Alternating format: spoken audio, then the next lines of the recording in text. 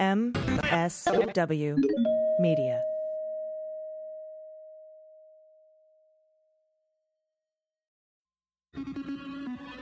News with swearing. Daily beans, daily beans. Daily beans, daily beans. Hello and welcome to the Daily Beans for Tuesday, November 3rd, 2020. Today, it's the day we've been waiting for, the final day to cast your votes in the most consequential election of our lifetimes. Also, the absurd legal theory conservative judges are using to disenfranchise voters. How a fake persona led to the Hunter Biden conspiracy. Rick Grinnell posts a photo of a maskless Joe Biden, but the problem is the picture is from 2019. QAnon was the single most frequent hashtag retweeted by accounts identified as Russian-backed. And today, and I couldn't make this shit up if I tried, a Russian oligarch named the Sausage King is murdered with a crossbow in a hot tub. I'm your host, AG. And I'm Dana Goldberg. It's Russian Clue, right? The Sausage King did it in the hot tub with a crossbow. I mean, when you were saying it, I did everything I could not to laugh during the introduction.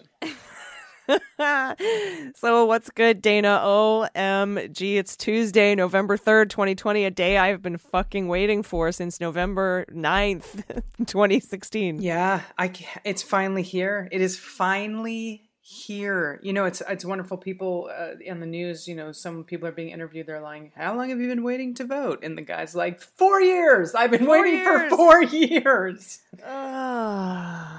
Yeah, and we still have, don't get me wrong, we still have 3 months left.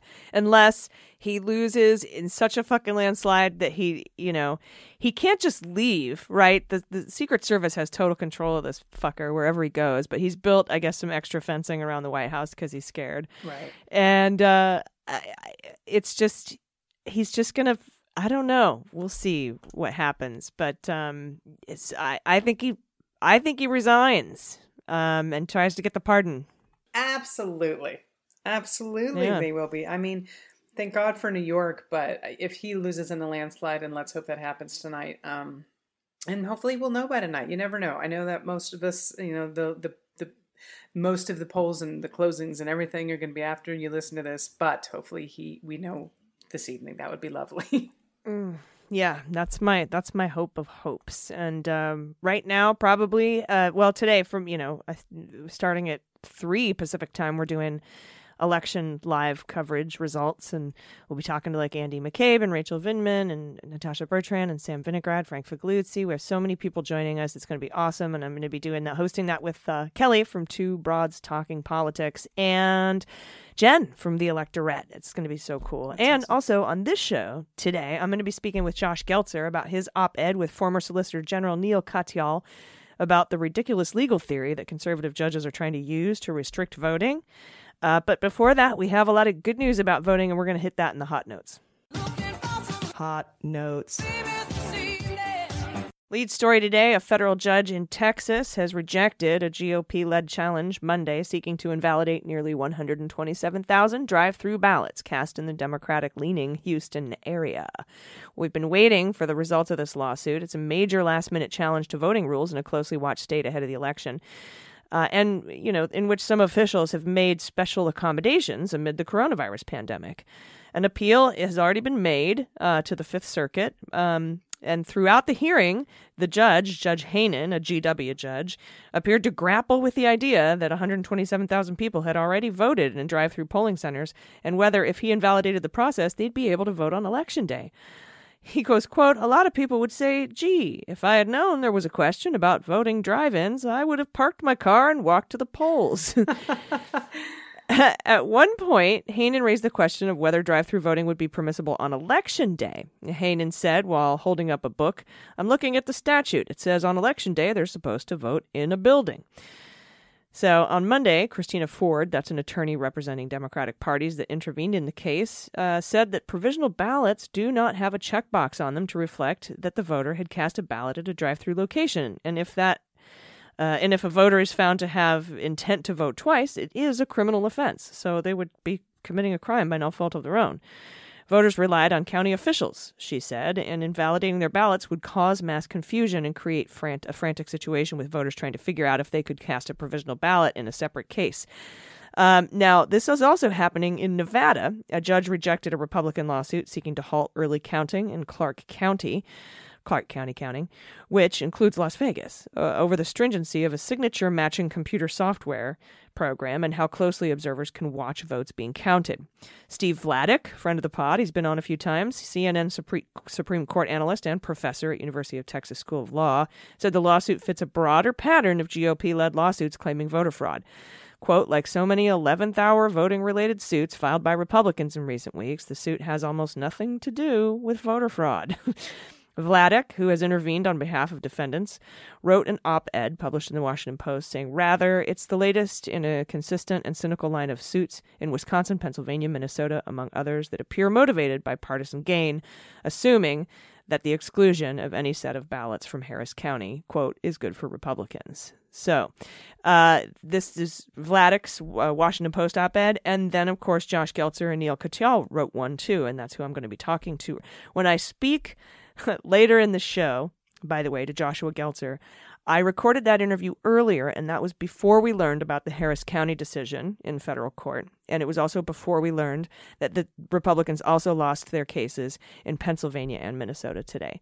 So everybody also check out Mark E. Elias on Twitter. He's the founder of the Democracy Docket. He's one of the lawyers fighting for voting rights.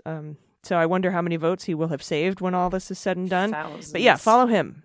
Yeah, hundreds of thousands. But follow him, Mark E. Elias, on Twitter. Give him a follow, and you will stay up to date on all of the voting rights cases. There's like 100 in court right now. There's so many of them, and I'm so glad that, especially Harris County, like they're doing the right thing down there. This is, I mean, it's huge. It really is. And then in Pennsylvania, I saw that people are standing in line for hours and hours to fix their errors on their mail-in ballots. They were notified that there were problems, so they're literally waiting in lines and lines in some cold weather to fix it. And they're like, we'll be in this line until it's done. Mm-hmm. And by the way, when people ask me, this Harris County, 127,000 votes, it's going to go to appeal. It's going to go to the Fifth Circuit, which is a very, very conservative circuit. People are like, we're going to lose, and we're going to lose in the Supreme Court. No, I do not think so. My beans are, because the Texas Supreme Court said we have to keep the votes, and they're all super conservative. Right. And then this judge is a GW judge. He's super fucking sketch-ass conservative. He's made some shit-ass decisions in his time, but he came down on the right side on this one, and it was a timing thing. They're like, they made this rule for drive-in balloting months and months and months ago, and right. 5 days before the election, you want to sue? Fuck you. Yeah, fuck you. I love when you say it like that. Fuck you. Fuck you. I think that the Fifth Circuit will say no, and hand a loss to the Republicans, and I don't think the Supreme Court will even hear it. And if they do, it'll be unanimous. I promise. Just watch. No, I agree 100%. My beans are with your beans. This next one is either something out of a I left this one for spy you. novel. I know you did. I'm so thankful. Or it's like a political Mad Lib where you remember those where you just filled in a noun and a verb and like, we'll see what the hell happens. That's exactly what this headline sounds like. A Russian oligarch nicknamed the Sausage King has been murdered with a crossbow. And I laugh. I'm sorry. I know someone lost their life, but it's, it's another one of those things, like you said, a heart attack outside of a fifth, story building. So help me out with the Russian last name here. Vladimir Murugov? Yeah, that's good. Marugov? All right, we're going to go with Marugov. Vladimir Marugov. Marugov, there we go. Vladimir Marugov and his partner were in an outdoor sauna cabin when they were attacked reportedly by two masked assailants. The woman managed to escape through the window and call the police. This is so crazy. It's a caper. I know, it's fucking nuts. Directives found the body of Mr. Murugov, who owned some of Russia's largest meat processing plants, in the sauna with a crossbow next to it. Well, he is the sausage king of Russia. He's the sausage king, which means he must be known for his meats. Okay. A suspect has been detained, in connection with the murder, according to Russia's RIA news agency. That's who broke that. The individual has not been named. The getaway car was later recovered on the outskirts of the town of Istra, outside Moscow. Mr. Marugov son, Alexander, died in a motorcycle accident in Moscow last year. Oh my fuck. Like, come on already. That's why when sometimes my mom jokes and she's like, Dana, you need to be careful on Twitter. And I'm like, you know what? I'm probably on a list somewhere. Donald Trump blocked me right at the beginning of his presidency. I mean, we're both on a list. Well, you're on a list for other reasons. But, it's one of those things with Putin as his best friend. I'm like, yeah, no, I'm not just going to taste the drink someone hands me. What are you talking about? I've hired a taster, honestly. Yes. Yeah, this is incredible. And of course, the first thing that popped into my head was Abe Froman, the Sausage King of Chicago. Yes. As I'm sure popped into everyone else's head, our age. But it's just, I like that the woman managed to escape through the window. Mm-hmm. There's a getaway car. This is a caper. This is a fucking caper is what it is. There's no other word for it. And they left. They didn't take the crossbow to get rid of it. They left it and right next to the victim.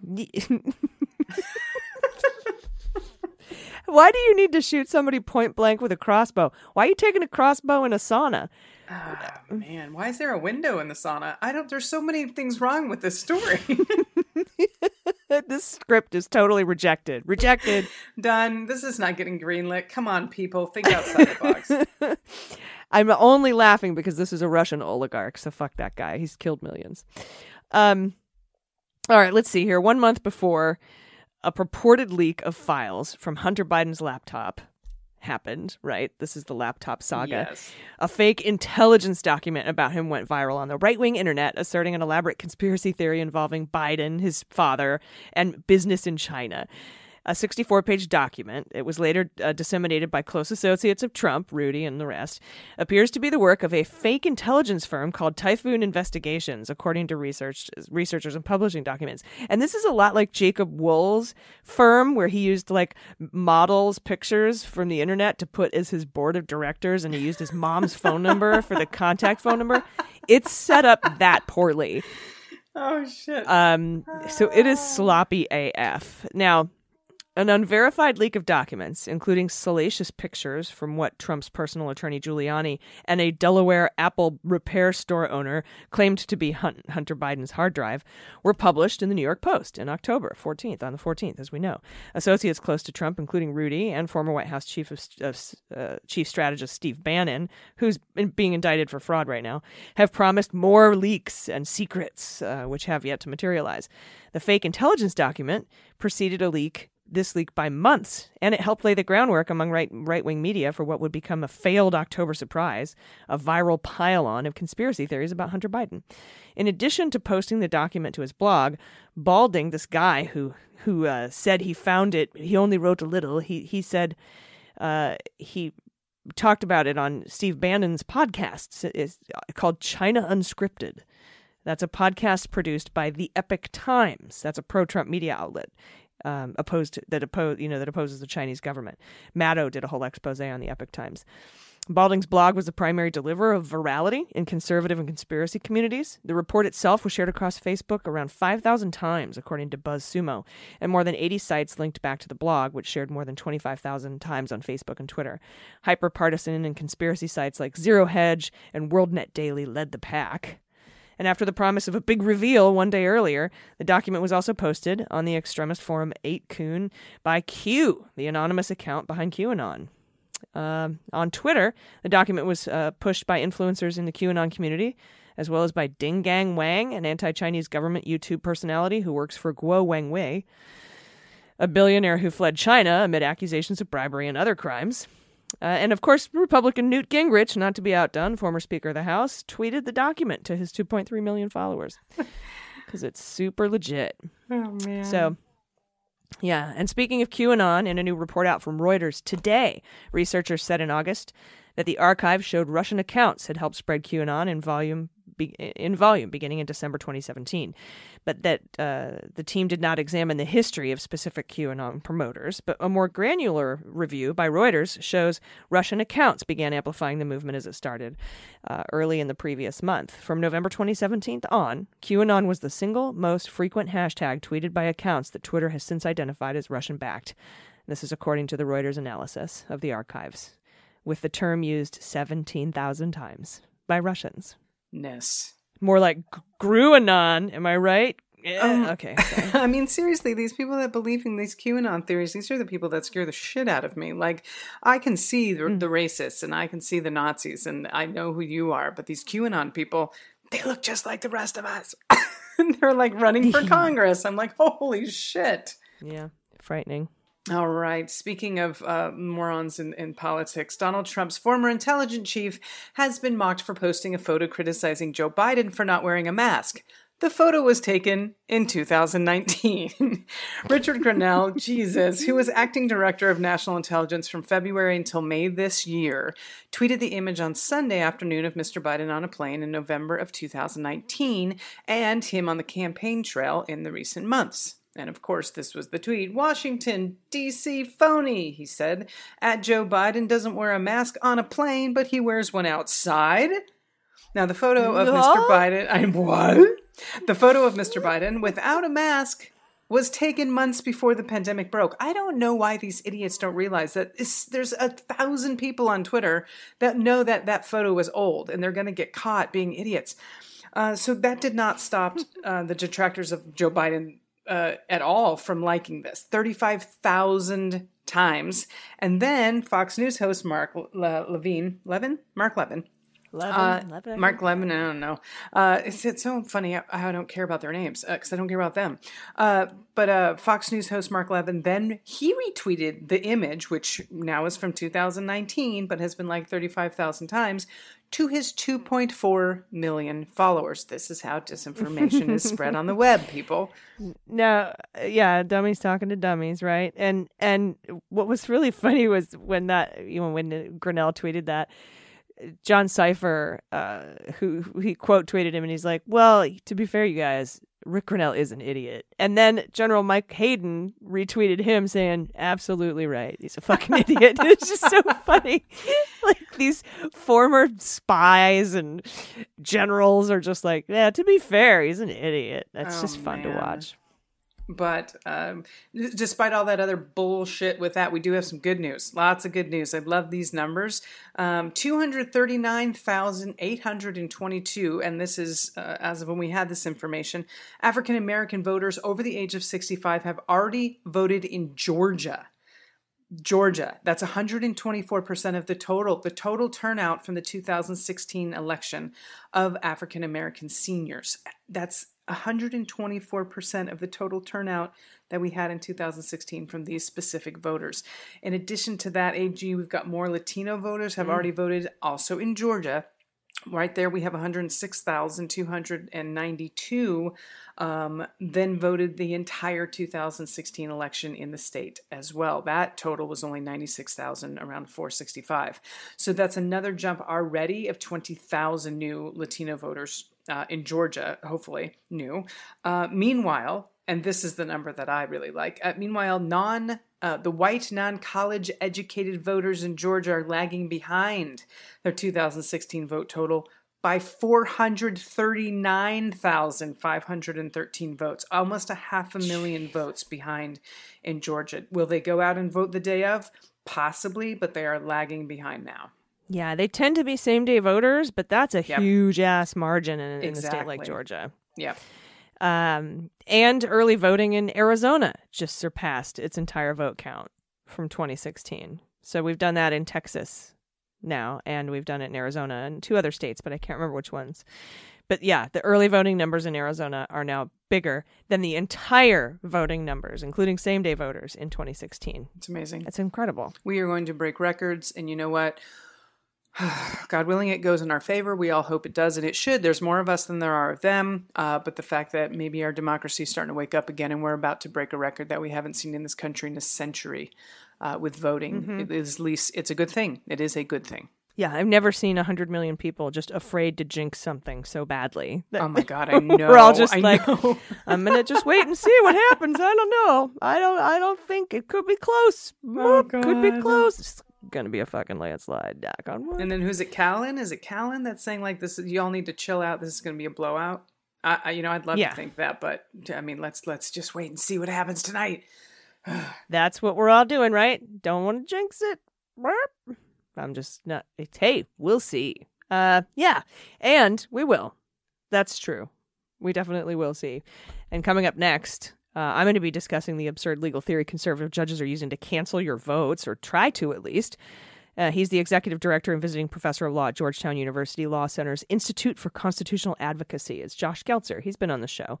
So you'll definitely want to hear that. It's a really, really cool interview. And we're also going to talk about the process. What happens? Does Donald Trump actually have to concede in order for the election to be certified? The answer will not surprise you, and we'll talk about it soon. So stay with us. After these messages, we'll be right back. Hey everybody, it's AG. Thanks for listening to the Daily Beans. This episode of the podcast is brought to you by BetterHelp. I'm an advocate of seeking professional help when you need it most, so if you're struggling with anything that's preventing you from living your happiest life, I highly recommend BetterHelp. BetterHelp is not a crisis line, and it's not self-help. It's professional counseling done securely online. They'll assess your needs and match you with your own licensed professional therapist, and you can start communicating in less than 24 hours. I face my own challenges with PTSD, and I know it's important to seek help rather than try to face it alone. And BetterHelp's services are available for clients worldwide with a broad range of expertise in their counselor network, which may not be locally available in many areas. And the best thing about BetterHelp is you can log into your account anytime and send a message to your counselor, and you'll get timely and thoughtful responses. Plus, you can schedule weekly video or phone sessions. BetterHelp is committed to facilitating great therapeutic matches, so they make it easy and free to change your counselor if you want. And it's more affordable than traditional offline counseling, and financial aid is available. Visit their website and read some testimonials, like this one by BetterHelp user BI, who says, Angelica is empathetic and sympathetic, but not patronizing. She listens with intent and with genuine care. She won't tell you what you want to hear, but what you need to hear. Direct yet gentle, she has helped me through one of the most trying times of my life. So visit betterhelp.com/dailybeans. That's BetterHelp, H-E-L-P, and join the over 800,000 people taking charge of their mental health with the help of an experienced professional. Special offer for Daily Beans listeners: get 10% off your first month. That's betterhelp.com/dailybeans. All right, everybody, welcome back. Joining me today is Executive Director and Visiting Professor of Georgetown University's Law Center's Institute for Constitutional Advocacy, and he's also a former Senior Director for Counterterrorism at the NSC, National Security Council. Please welcome Josh Geltzer. Josh, thanks for joining me today. Thanks for the chance to come back. I love having you on the show because you explain things in such reasonable and easy to understand terms, and that's why I wanted to talk to you, because I know you're an expert about this. And on October 30th, you penned a piece for the Washington Post with former Solicitor General, author of the Special Counsel Regulations, and former guest on our show, Neil Katyal.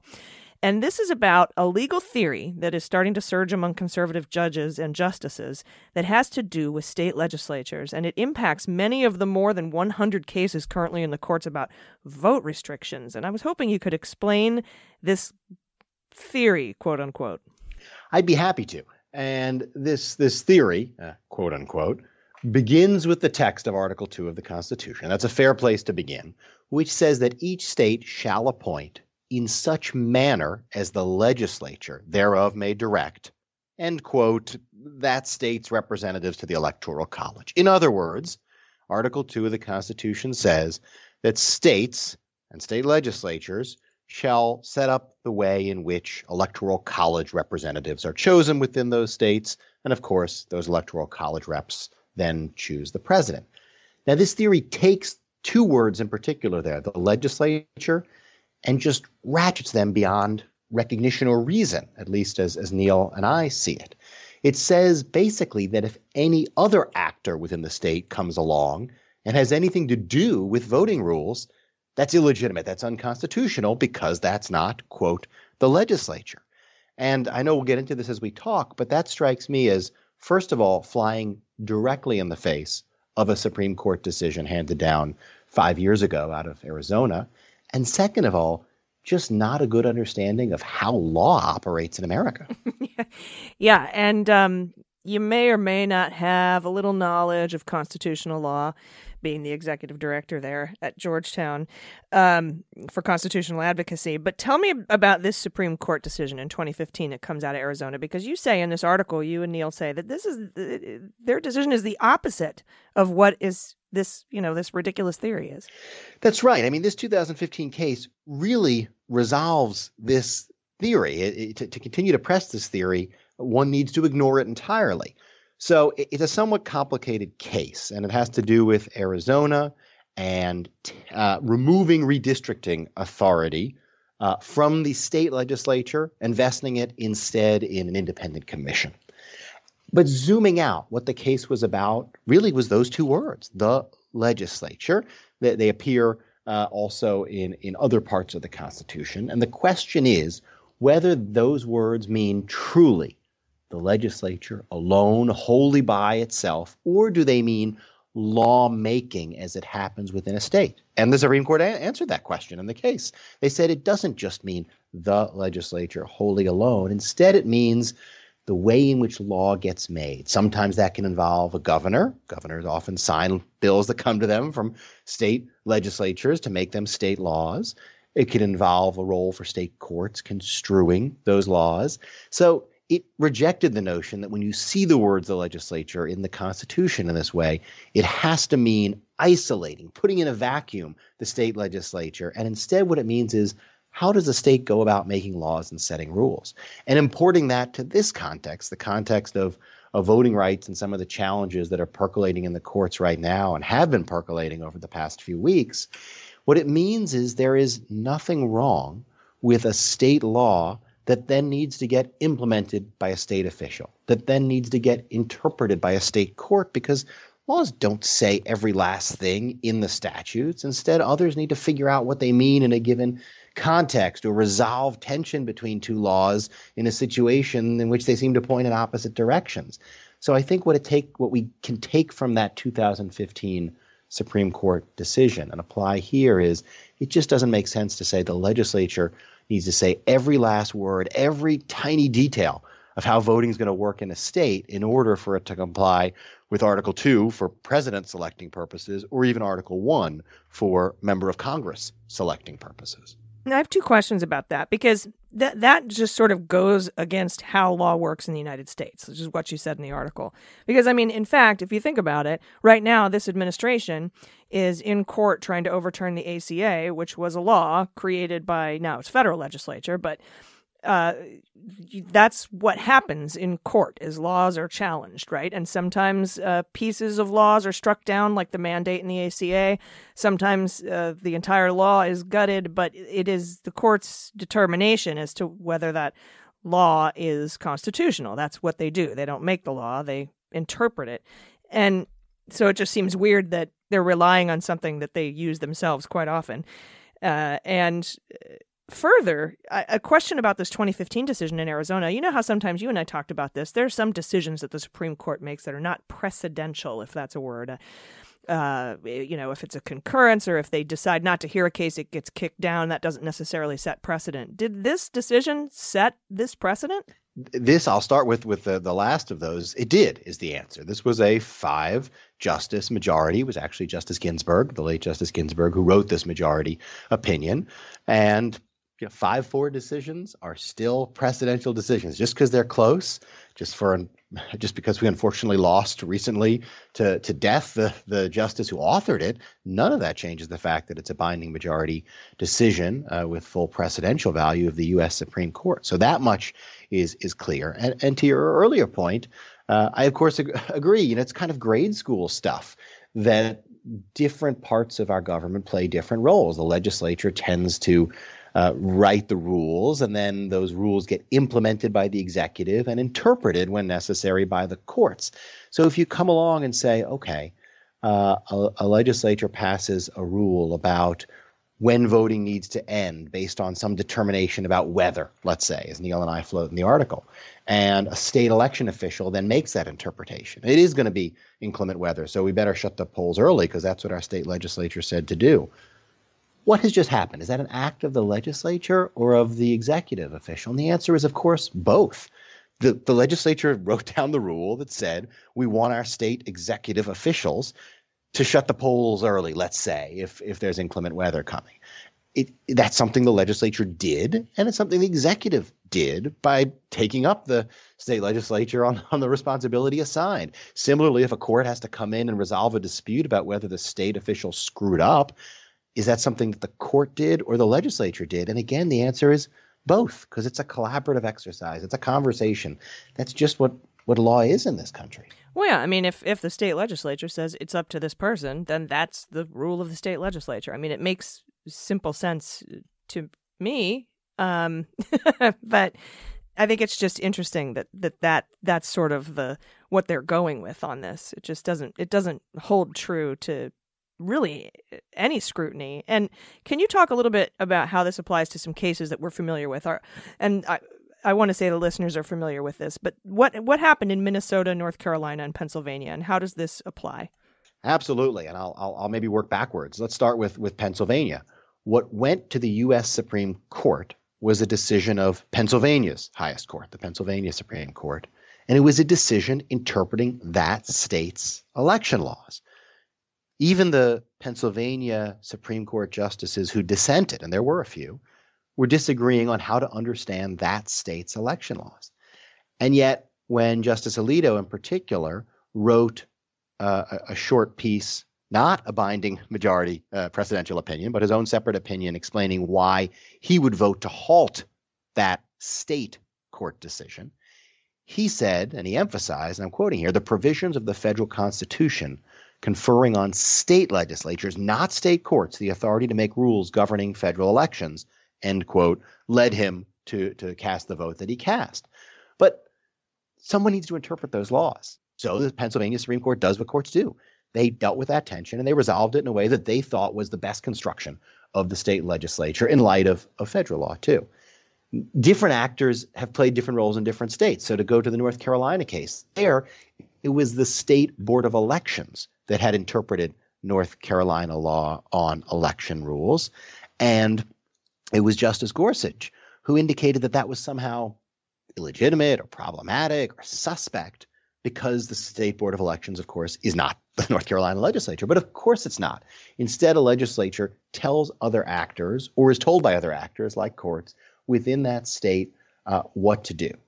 And that's, I guess, the common thread among those and Minnesota, which is that someone in these states, whether it's courts, whether it's a particular election official, or whether it's a state board, have had to say something about what the law means in that state in order to sort out a conflict or apply it to unusual circumstances.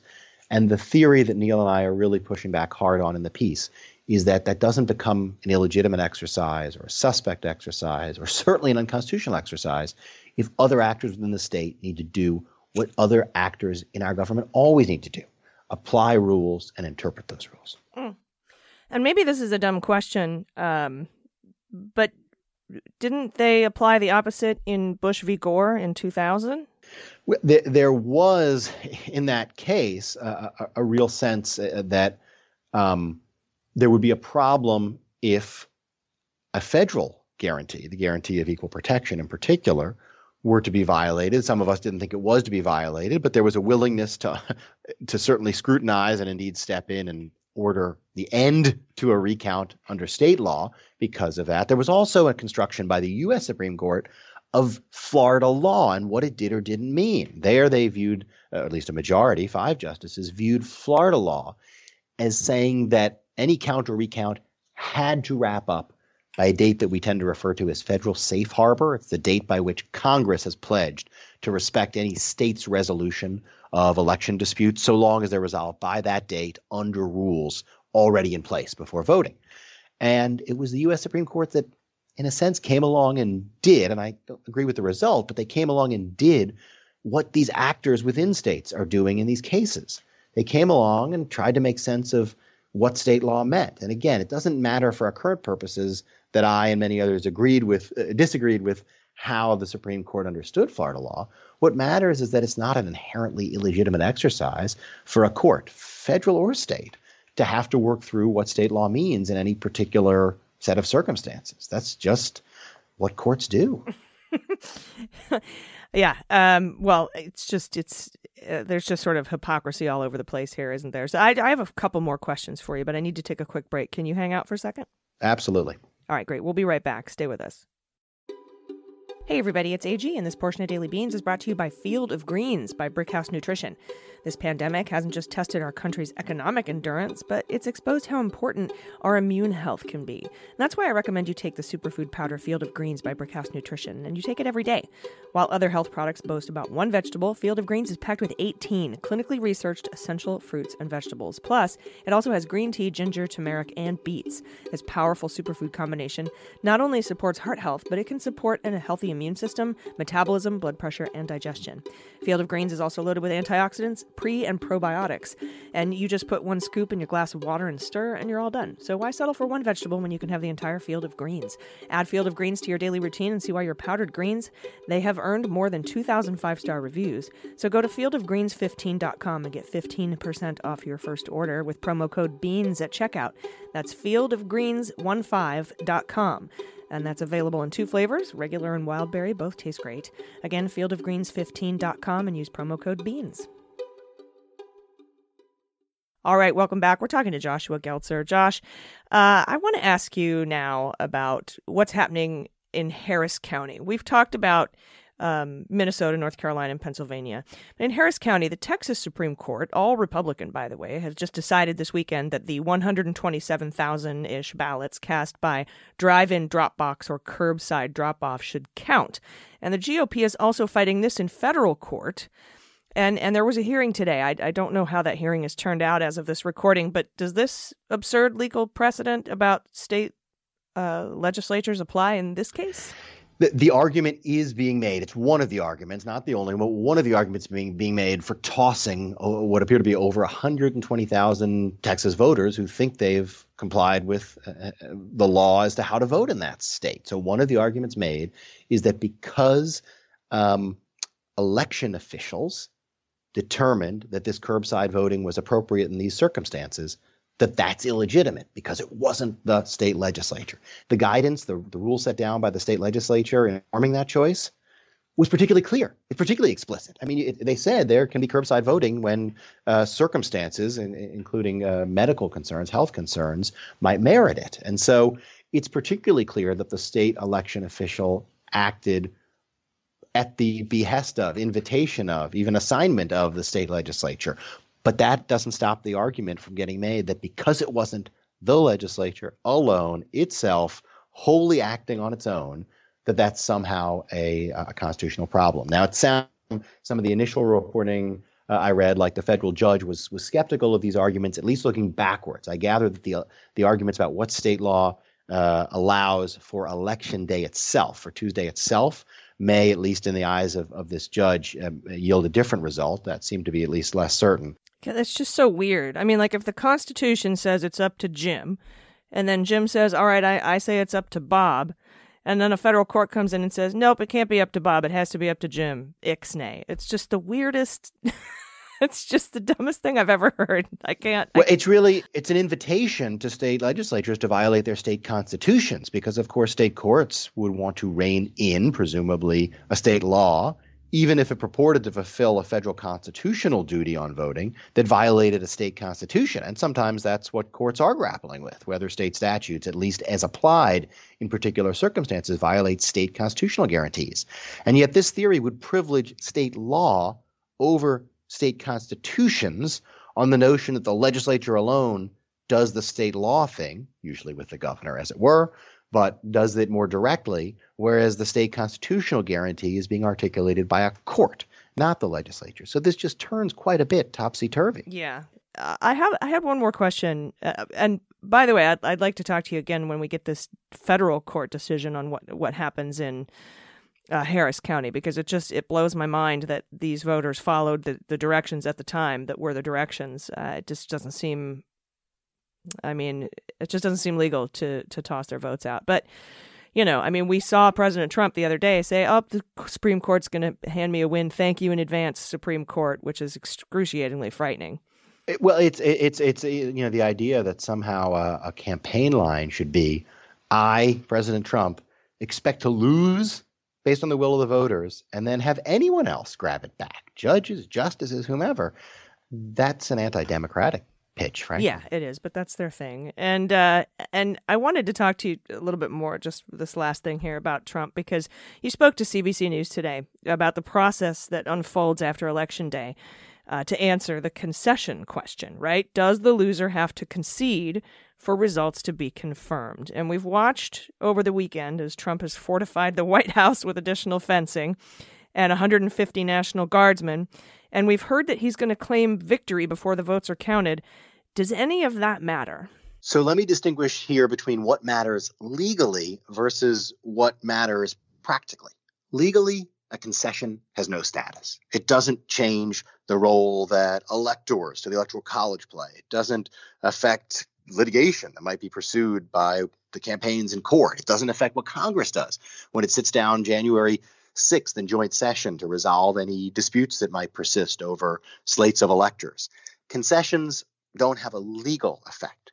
That said, they may affect people in this country, and whether they accept the results as legitimate, whether they honor them peacefully, as I hope we all do, no matter the outcome.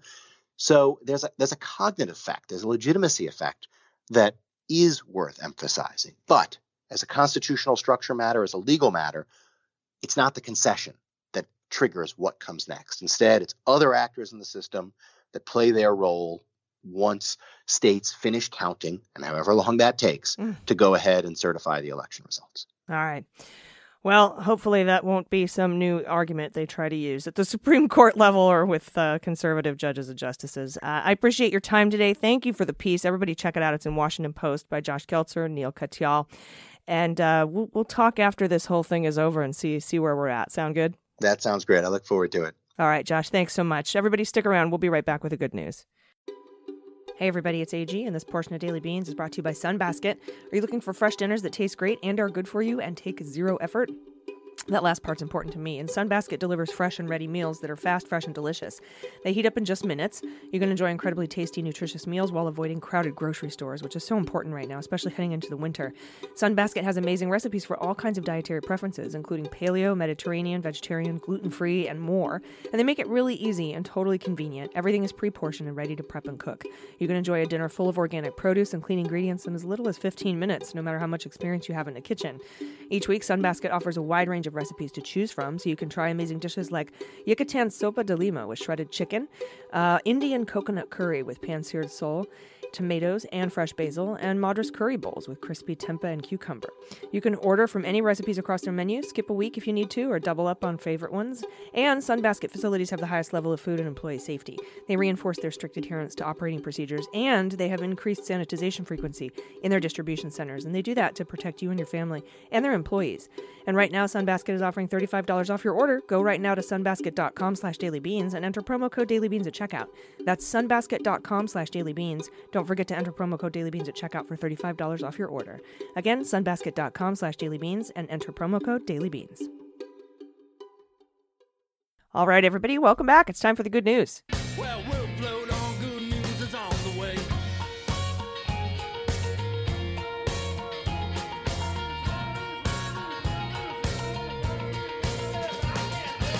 Hey, Dana, what's good? So much. Something's good. I'm paralyzed right now. I can't talk about good things. I don't know what I feel. I don't know what I feel. So we're just going to ignore that question and move on to people who do, if that's okay with you. Yeah, that's what we do in the good news segment. We talk about what's good because you all graciously send in your good news stories so that we don't have to sit here and talk about how good things are because we're paralyzed by November 3rd. And we appreciate it. You also sent in some confessions and your corrections. You can do that, by the way, by going to dailybeanspod.com and clicking on contact. And your good news stories can be personal or political. I hope we get a ton from today, yes, from voting, I think that would be awesome. I'd love to see those pictures and pod pet tax, so you have to send pictures of your pod pets regardless of what your good news is about. But let's kick it off here with Mandy, pronouns she and her, well beanies. It's the last bits of our hope, but I have good news. Or at least I'm pretty sure I have good news. I'm the only socialist commie lefty in my family. And besides my center-right leaning older sister, yeah, they do actually exist, the rest of my family is cherry tomato red and has been since before the Reagan era, as they were conservatives in a super white farming community in the Midwest. Well, I'm glad to say that due to me living with my parents for the last year or so, I've edged them from being Fox News to being, we don't always trust Fox News. And since the Fanta fascist is so unbelievably ridiculously stupid and harmful, even my well-entrenched parents can see what a danger at least he, in specific, causes. The last time we talked, my dad, who was honestly a smart guy despite his indoctrination, I mean, my smarts come from somewhere, haha, said, well, down ballot races are still important, meaning that is dad speak, that he can't mark the ballot for Trump. Even if he leaves it blank, that's a moral win that makes me proud of them. So, even though it doesn't matter more than morally, being that I live in Wyoming, shrug, I will still be watching the numbers with happy glee, knowing that even Trump can't deny that he turned one of the reddest states just a little more blue.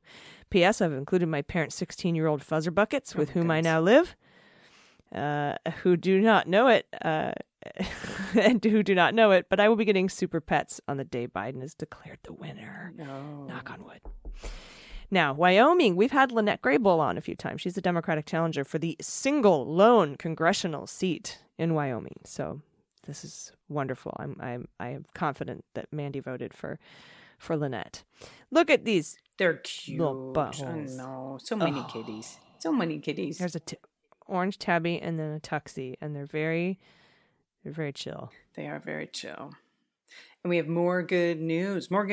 This is from Amanda, pronouns she and her. Hey, Beans Queens. I'm writing this while still spontaneously giggling about yesterday's episode. I have good news and confessions, and I'll just bullet point it for y'all. I've been collating? I've been collating. You got it. Yeah. I don't know why I don't know words all of a sudden. That's all right. Dude, I forgot what a bulldozer was the other day. That's hilarious. I was like, bulldozer. What the fuck is a bulldozer? That's really funny. I'm just sitting there, totally sober, just forgetting. Oh my goodness. All right. Number 1. I've been collating a list of confessions, good news for 3 weeks, but couldn't remember to actually send them. Case in point. For a while, the only way I could tell the day of the week was by who was co-hosting the show, DG Wednesdays and Amy Fridays. I usually listen to all my podcasts 2 times speed because ADHD, but when I hear the opening music for Daily Beans, I slow that shit down so it lasts longer. Awesome. Number 3, nice.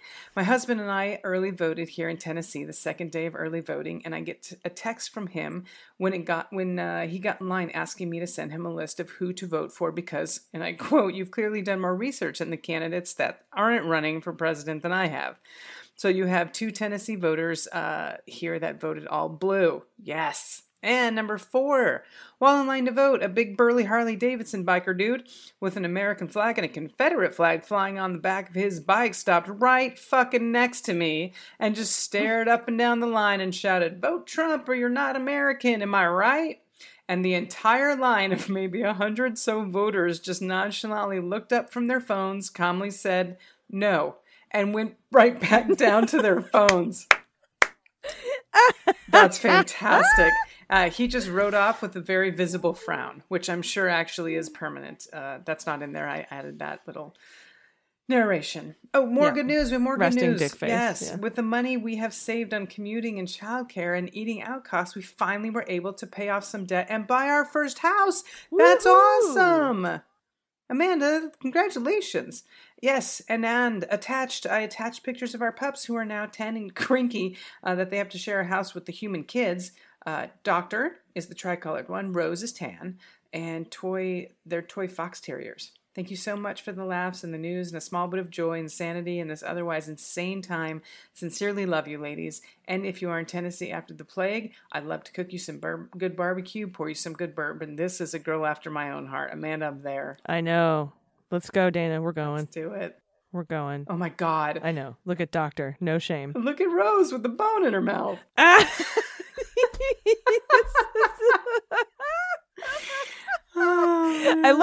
I love the Doctor. The dog's name is Doctor.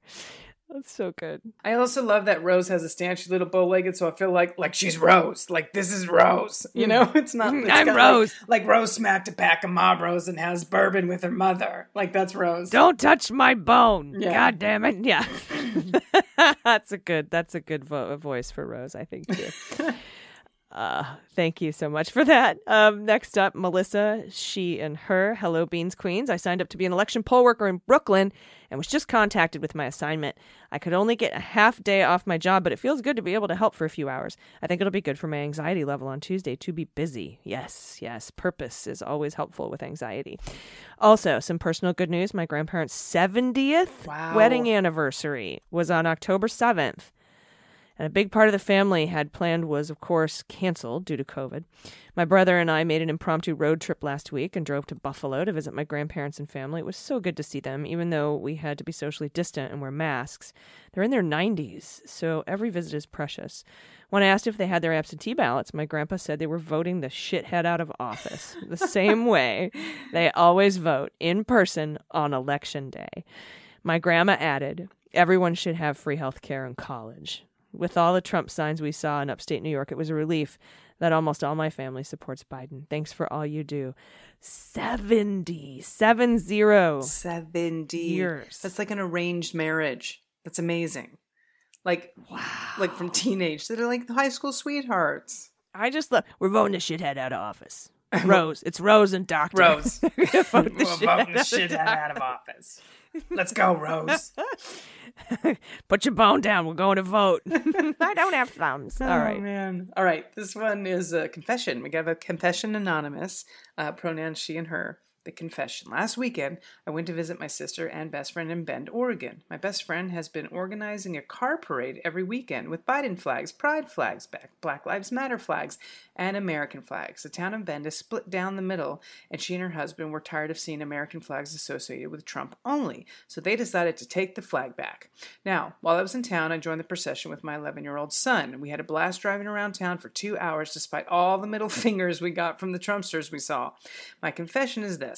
My friend asked that if anyone flipped us off, we give them a peace sign back, so we diligently followed their advice while driving around. I probably won't get Parent of the Year because while we gave them peace signs, we were blasting FTD by YG featuring Nipsey Hussle. Oh my God. For those of you that don't know what FTD is, it's fuck Donald Trump. We discouraged our kids from swearing most of the time, even though I actually love to swear. I mean, it's good for your soul. I also added that, yes. We played it so many times that my 11-year-old knows most of the words. I'm sure you've heard the song, but in case you haven't, whenever you get frustrated with Trump, I highly recommend a listen. Fuck Donald Trump. Fantastic. I love it. Yeah, and, generally you don't swear in front of the kids, but it's fucking vote Donald Trump out of office season. Oh, man. When kids swear, it's the same thing as because my mom will say fuck every once in a while, and it makes me giggle. Oh, my God, I giggle. Yeah. Samesies. I remember, I have a goddaughter. When she was little, every once in a while, she'd be like, Jesus Christ. And we would just fucking die laughing. I'm going to pick up the next two here because they're relatively short. The first one is from Mary, pronouns she and her. My good news is that in the last month, two of my friends announced their respective pregnancies on social media. Both are due next year. I'm looking forward to many Instagram photos of adorable baby humans. Thank you, Mary, for letting us. That's so cool. And next up from Anonymous, pronouns they and them. I appreciate and support your ability to use the VA because you're a veteran. I wish I could have been a veteran, but was denied the ability to serve for medical reasons. I scored really high as a navigator and pilot. I really wanted to serve my country in the military. I did qualify as a nuclear test engineer working for the Navy. Since Iraq, when boarding a plane, people would thank in-uniform service people for their service. This stuck in my craw since I was never able to serve, and I'm sure more people exist that cannot serve. I still love the United States. I do hope that we can get universal health care like the rest of the world. Thanks for keeping me informed over the last 2 years. Yeah, Anonymous, I'm with you. Yeah. I think everyone should have free health care, access to quality free health care, and free education. I don't see why we don't. I don't understand it at all. It's absurd. Yep, one of the richest countries in the world. And it's ridiculous. Hopefully after we get Trump out, we'll be able to get some of our priorities back in order. Yeah, 100%. All right, we got more good news. This one's coming from Lauren, pronouns she and her. Howdy, Franz. I've listened since the kitchen table days and was at the DC show 1,000 years ago. Miracle Theater in D.C. What a fun show. Yeah, I've enjoyed every minute of it. It is the Monday before the election, and despite that extreme stress-induced fact, I finally have some good news to submit and hopefully a confession. My good news is that I finally decided to apply for grad school to get my master's in library and information sciences. Yes. You know that part in The Mummy and the Brendan Fraser when Rachel Weisz, I should know that one because she's super hot. Rachel Weisz drunkenly declares, "I am a librarian." Yeah, I'm going to be a librarian, y'all. I put it off for years, and last year I made the goal that after I got married in January, I'd finally apply. Well, COVID hit, and everything went to shit, but I decided, you know what? To heck with it. I'm going to apply anyway. And I did, and on Friday I found out that I got into both programs I applied to. Thank you to all the Amazeballs people, including AG, for reminding me that going back to school is achievable and not so scary. And she continues, to say, now for sort of confession. In October of 2017, my now husband and I bought a fanciest bottle of champagne for $42 because it is the answer to ultimate question of life, the universe, and everything else. And it's been sitting in our fruit drawer with a label that says, open only in case of impeachment or conviction, resignation, 25th Amendment. That's fantastic. Since we only got the impeachment and not conviction, I didn't open it. I recently added our Democratic election. So once we dragged Trump kicking and screaming out of the White House, we're walking down to Lafayette Square and finally drinking this thing. See attached picture. Ignore how dirty my fruit drawer is. Thanks for everything you all do. You are kick-ass, and I hope we can be together again for another DC show. 100%. Your fruit drawer looks fine, by the way. Yes. And I love this, how you had to keep adding shit to it. Open in case of impeachment and conviction. All right, no. Resignation. Okay, not yet. 25th Amendment. Gets COVID. Nope, he got that. All right, fucking vote him out. Oh, that's fantastic. I know, I absolutely love it, and I look forward to also. I think I've got a bottle of Veuve somewhere that I've been sharing or saving for such an occasion. Because everything we threw at this shit gibbon, none of it stuck. But this is now, and a long time ago, I remember when back in the kitchen days when we were talking on Mueller, she wrote, when we were like, look, Mueller's not going to save us. Don't expect anyone to be a messiah here. Right. And the Senate isn't going to impeach him. We talked about maybe Mitt Romney being the white horse, but you'd have to get 9 other senators. It wasn't going to happen. And so we were like, and Comey was like, you guys just stop trying to want to convict Donald Trump. The American people should vote him out. And we were like, fuck you, Comey. And today's the day. So let's get it done. Hopefully you were popping that tonight. I'll tell you that. Oh, and if not tonight, very soon. It all depends on Florida, right? It all kind of shakes down to Florida. That's going to be an early return that we get. And if that shit goes for Biden, that's it. Game over. Oh, game over, man. Beautiful. I'm still going to watch every state, though, come in. Yes. Yeah. And I'm going to scream every time. Yes. Uh-huh. I am too. And like finding out that like hopefully Cunningham won and Lindsey Graham lost in South Carolina. I know those are different states, but I just wanted to list them off.